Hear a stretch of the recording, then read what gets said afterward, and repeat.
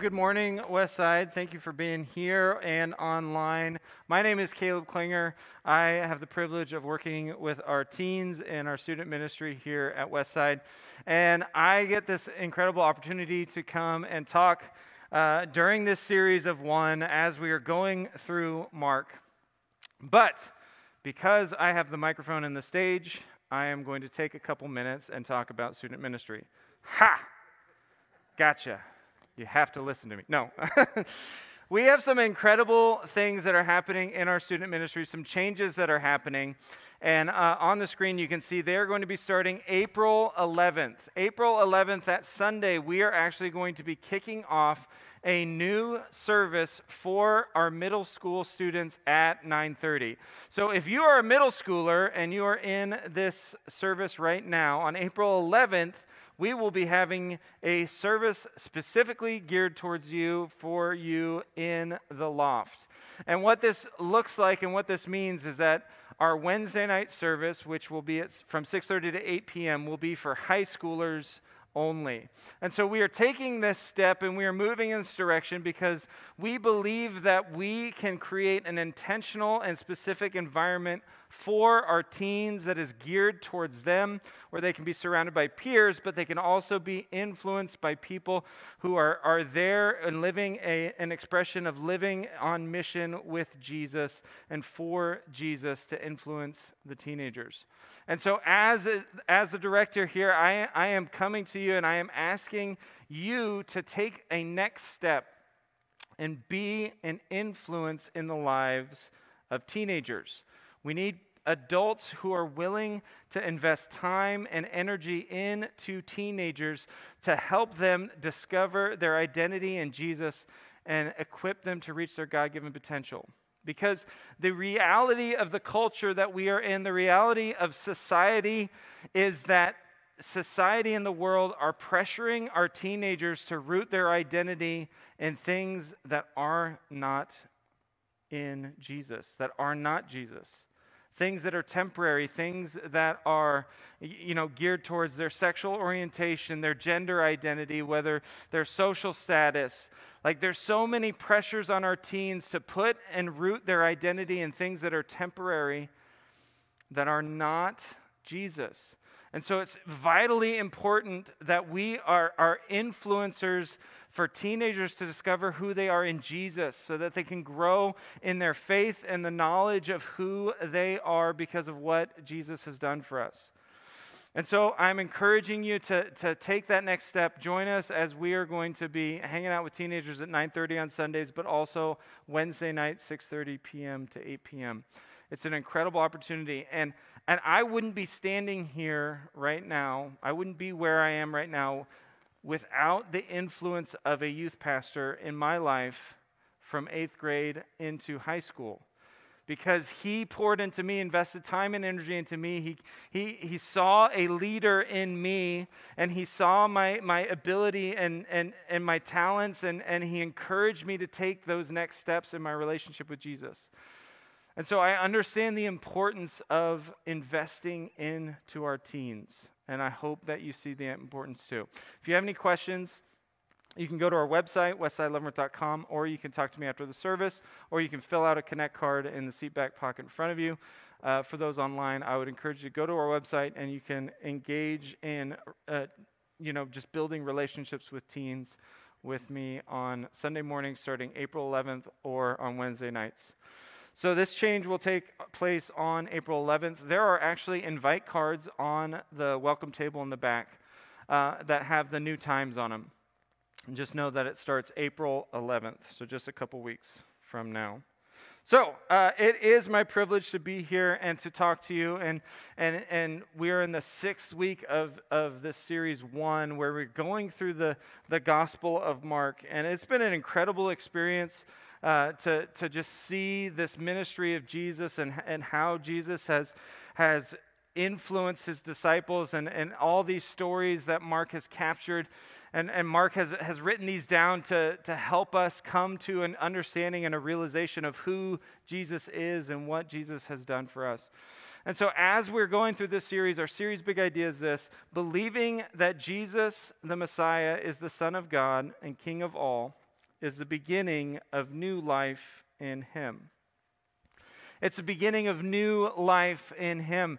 And there are several distinctions, a myriad of distinctions between the old life that we lived before we were following Jesus and the new life that is available in him as we are growing in the knowledge and of who he is and what he has done for us, and as we are following him.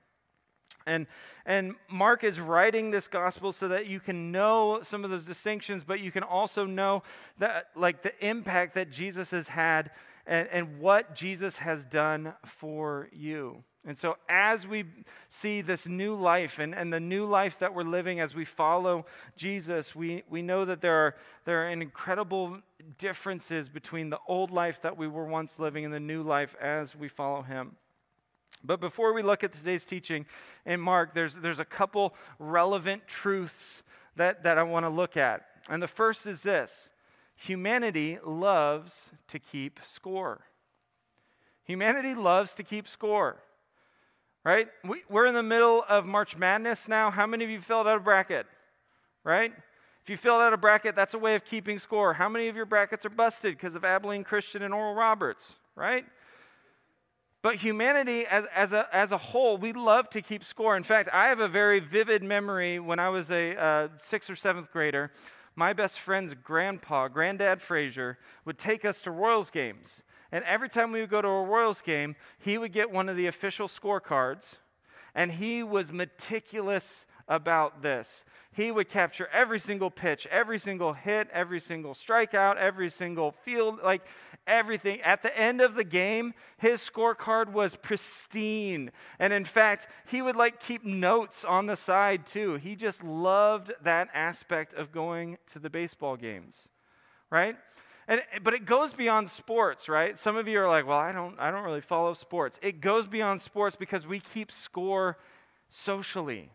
Right? What kind of car do you drive? What kind of house are you living in? What kind of career are you doing?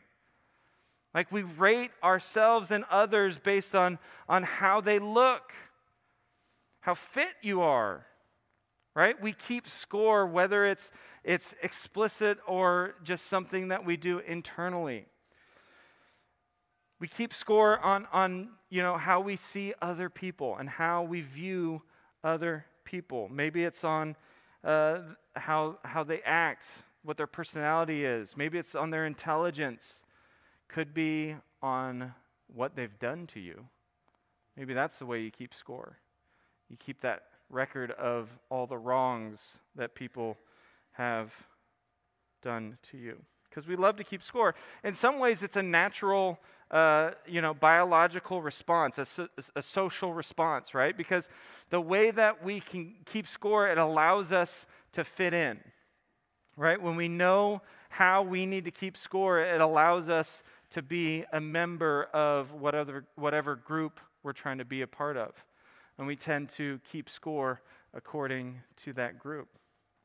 So humanity loves to keep score. And too often, though, we adopt this scorecard that the world has, right? Because the scorecard the world has is all the social status, economic status, right? Intelligence, all these things. These are what the world values. These are the stats that the world values. But there's a huge flaw in the way the world keeps score. And the flaw is this, is that I always have more grace on myself than I have on others. Right? That's often the case that I will have way more grace on myself than I have on others. And we judge and rate others much more harshly than we judge or rate ourselves, right? Just watch American Idol, right?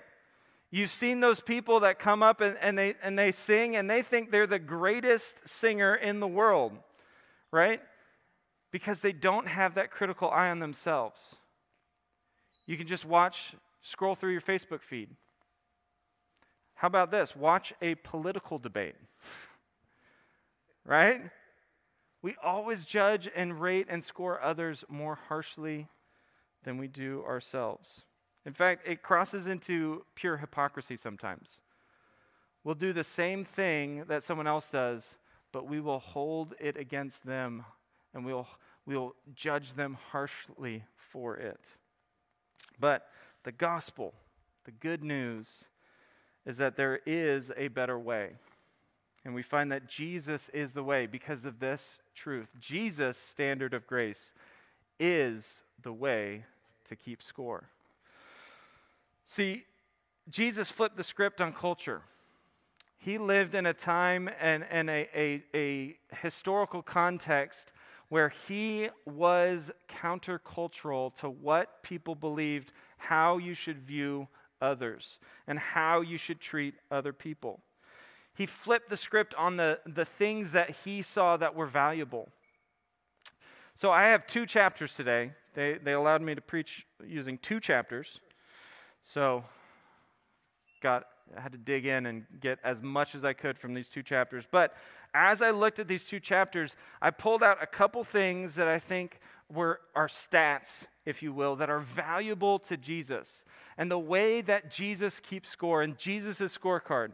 And so we're going to look through some of these things. Now, you have to understand this is not a comprehensive list. This is not everything. Again, it's just 2 chapters in Mark. 2 chapters. Yeah, so this is his way of viewing the world and treating others according to Mark 9 and 10. This is Jesus' scorecard. You can go through it with me right here. Lastness, collaborator, salty, humble, generous, least oriented. So we're going to be picking up in Mark chapters 9 and 10. We're going to look at a couple stories where we're pulling these out of and talk a little bit about the scorecard that comes out of these experiences that Jesus has with people and his disciples. So the first thing that Jesus is calling us to do and calling me and you to be different in is lastness. A person with lastness puts others first by serving them. We're going to pick up in chapter 9, verse 33. And they came to Capernaum, and when he was in the house, he asked them, "What were you discussing on the way?" But they kept silent, for on the way they had argued with one another about who was the greatest. And he sat down and called the 12, and he said to them, "If anyone would be first, he must be last of all and a servant of all." Now, the first thing that sticks out to me as a parent is that the disciples had the exact same reaction that my kids do when I ask them and I catch them in something, right? He's like, "Hey, what were you guys talking about?" And they're like,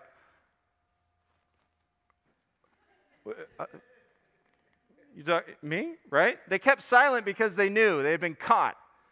And so Jesus flips the script again. He says, if anyone would be first, he must be last of all and servant of all. See, Jesus esteemed this willingness to serve others. You might say it was a weighted stat on his scorecard, right? A couple of you, sports stat guys were just like, "Oh yeah, I get that, weighted stat, yeah."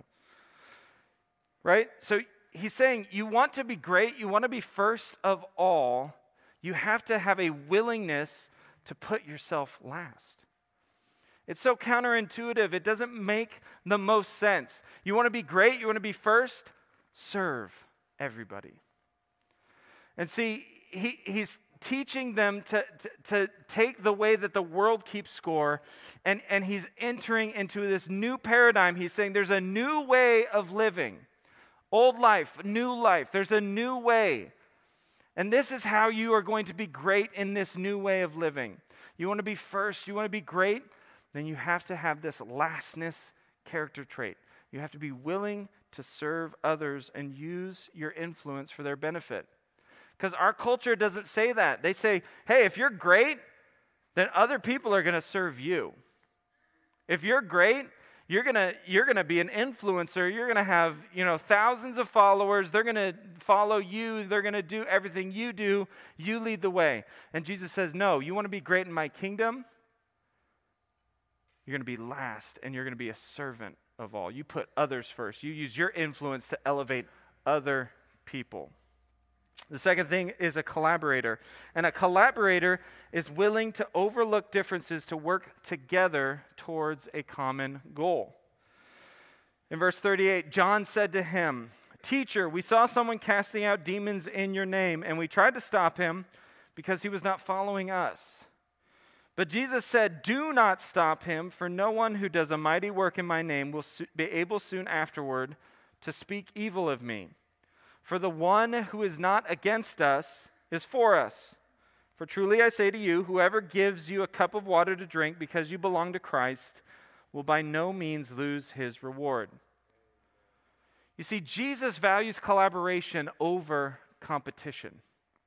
Jesus values collaboration over competition. There is unity in the name of Jesus and not division. And this is why, as a church, as Westside leadership, we are striving to collaborate with people and find the people in our communities that are on mission for Jesus and join with them. This is why we're doing the food drive on Easter, is so that we can join with our local food banks who are providing food to the hungry, which is something that is aligned with Jesus' mission, and we collaborate with them because we understand that we are part of something that is bigger than ourselves. We're not competing with any churches that are following Jesus. We are brothers and sisters in one body with people who are following Jesus. And they may have a different tradition, they may have a different background, a different way of expressing things. But if they are on mission in our community for Jesus, then we are going to join with them. And we are going to help them and encourage them in any way we can, because if they're not against us, they're for us. Right? We understand that Jesus values collaboration, that on his scorecard, collaboration is better than competition. And so seek out the people in your neighborhood, in your community, at your work that are on mission for Jesus, and join with them, collaborate with them, be together with them as brothers and sisters in Christ. Don't compete. Next thing is a salty person. And a salty person enhances those around them and brings flavor to others' lives. Now, if you are younger and you hear this and you think a salty person is someone that is always whining and complaining, I am going to give you a new definition for what salty means. And I get excited when it comes to salt. I love to cook. You can ask my wife. I really enjoy cooking. And the reason I enjoy cooking is I like bringing things together that come into a cohesive dish. And this is where salt is so incredible, because salt is magic, right? Salt is magic. You don't believe me? Take a freshly fried French fry just out of the fryer. It's crispy and it's lightly salted. You can see the specks of salt on it gleaming, catching the light. And you know what that tastes like, right? It's so good. And then you take a French fry that's fresh out of the fryer, that has no salt on it, and you taste the dirty, earthy, bland flavor that potato really is. You see, what salt does, salt enhances flavors. Salt elevates flavors in our mouth, in our palate, and it brings everything that's good in that food, and it elevates it to the top. But salt also does something that is incredible in cooking. Salt brings two competing flavors and brings them together. In verse 50, this is what Jesus said: "Salt is good, but if the salt has lost its saltiness, how will you make it salty again? Have salt in yourselves and be at peace with one another." See, be salty, because salt brings two things that are competing with each other and brings it together in harmony. Salt elevates flavors to the top. Salt brings all the good things about that food, and it brings it to the forefront. And so we need to be salty people in our relationships. We need to be the people of harmony, the people of peace, the intermediaries between two opposing viewpoints. That's what the church should be. The church needs to be the salt of the world, the salt of the earth, so that we can bring people together, so that we can be seen elevating people and elevating other people and bringing out their talents and their abilities for the glory of Jesus. Be salty. Bring that harmony. Bring peace. The next thing is humility. A humble person has a realistic understanding of who they are in light of who Jesus is and what he has done for us. A humble person has a realistic understanding of who they are. In Mark 10, verses 14, Jesus said, the story of Jesus, there's some parents that are trying to bring their children to Jesus. And the disciples, they don't quite understand everything about Jesus. And so they think, well, Jesus is really important. He doesn't have time for these kids. And so the disciples are trying to prevent the kids from coming to Jesus. And this is where we pick up verse 14. But when Jesus saw it, he was indignant and said to them, "Let the children come to me. Do not hinder them, for to such belongs the kingdom of God. Truly I say to you, whoever does not receive the kingdom of God like a child shall not enter it."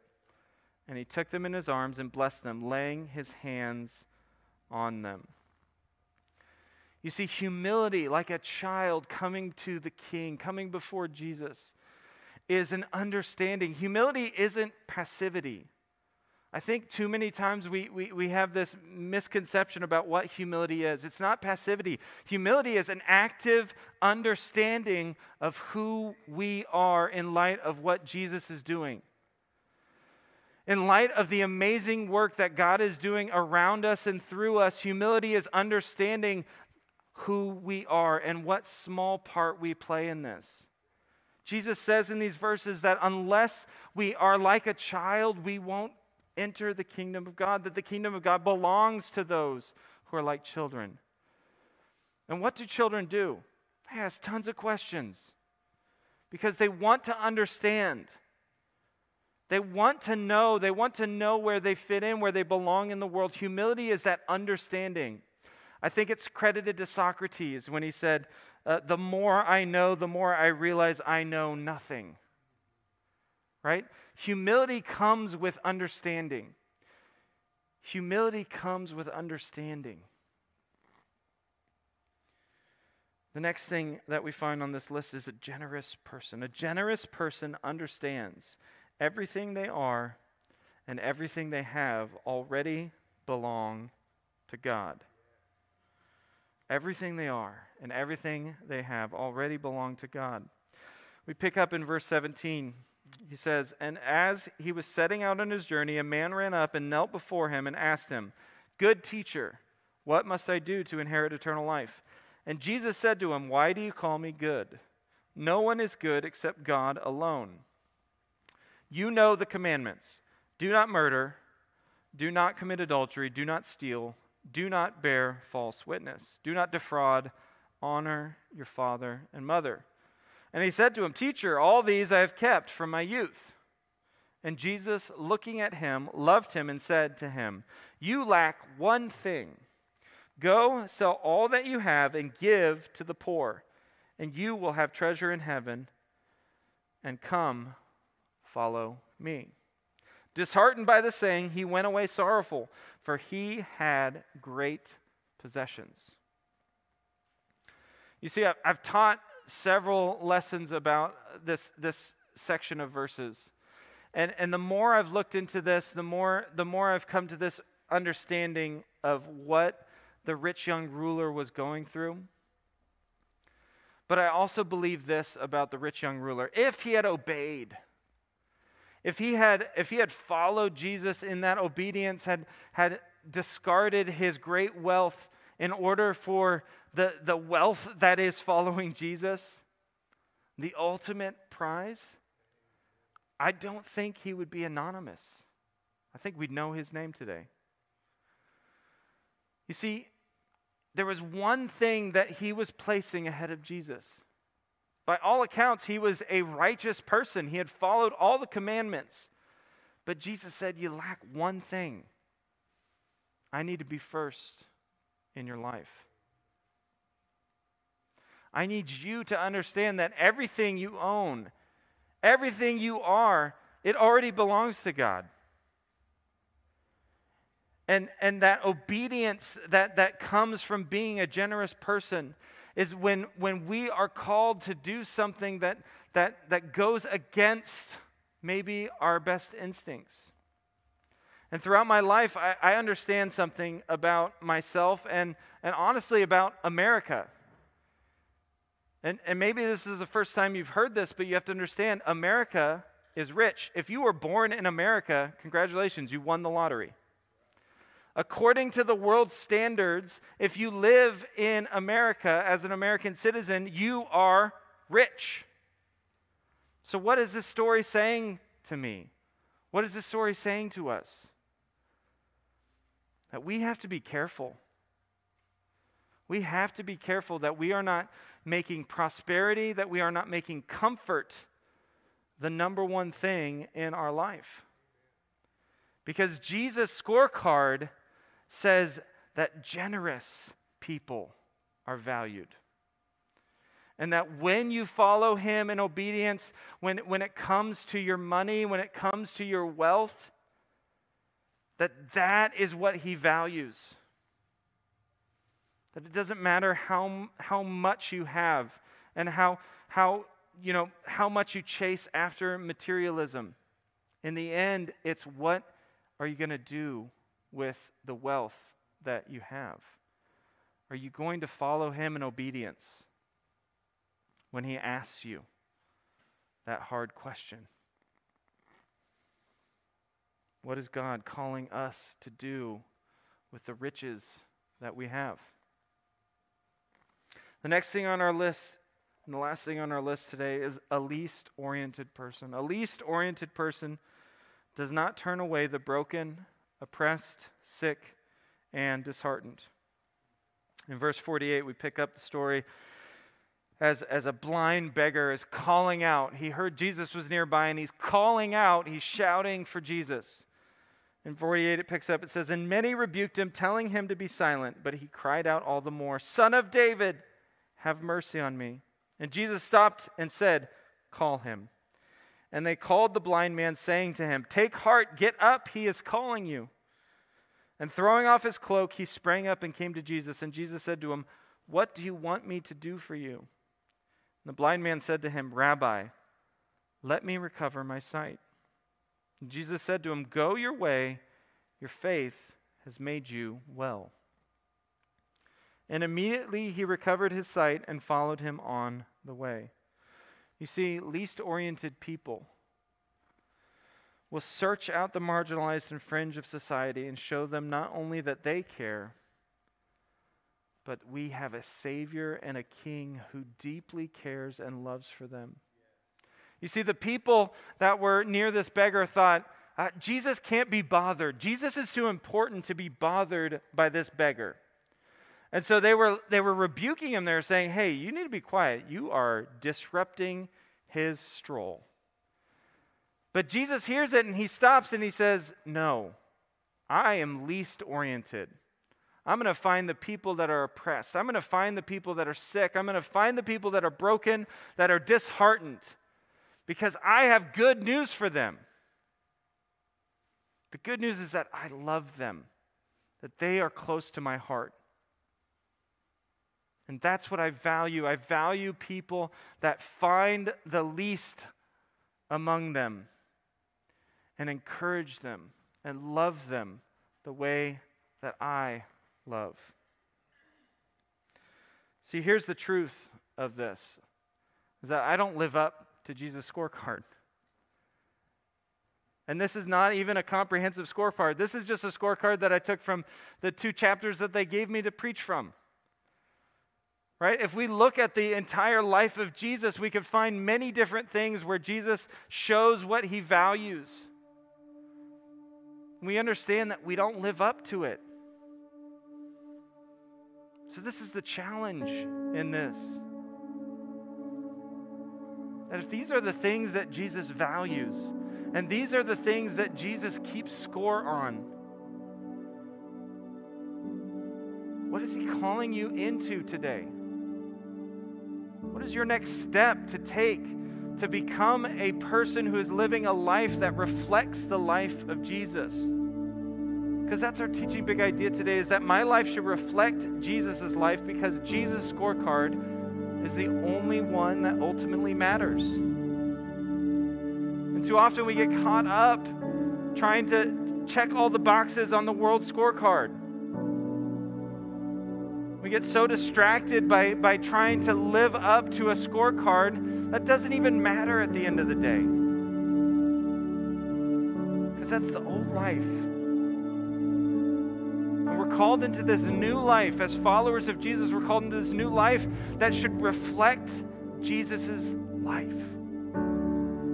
That's why our mission is loving Jesus, becoming like Jesus, and sharing Jesus, because Jesus is the focal point. Jesus is the mirror to which we should hold our life. And when each of us reflect Jesus' life, what kind of impact could we have?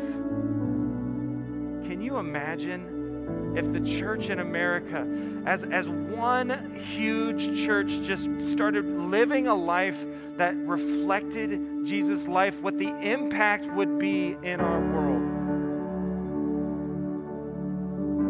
What's the impact that it would have in your life?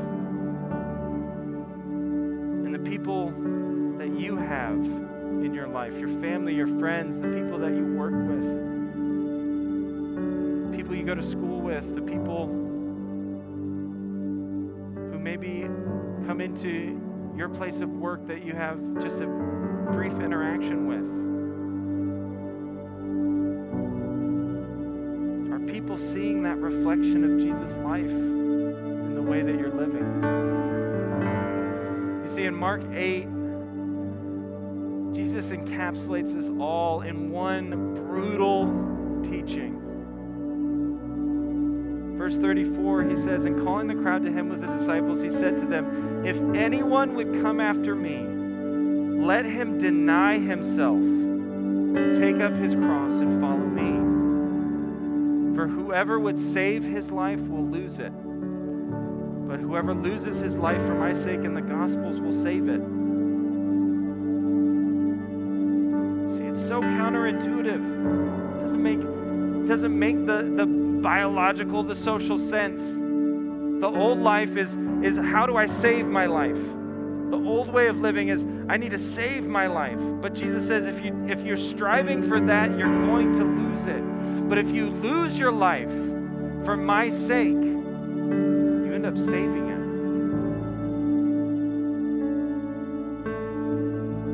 Ultimately, Jesus will judge us based on his scorecard. And so he's calling us, and it's a hard calling to deny ourselves, to pick up our cross and follow him. But this is a response because we understand what Jesus has done for us. The disciples didn't understand at this point.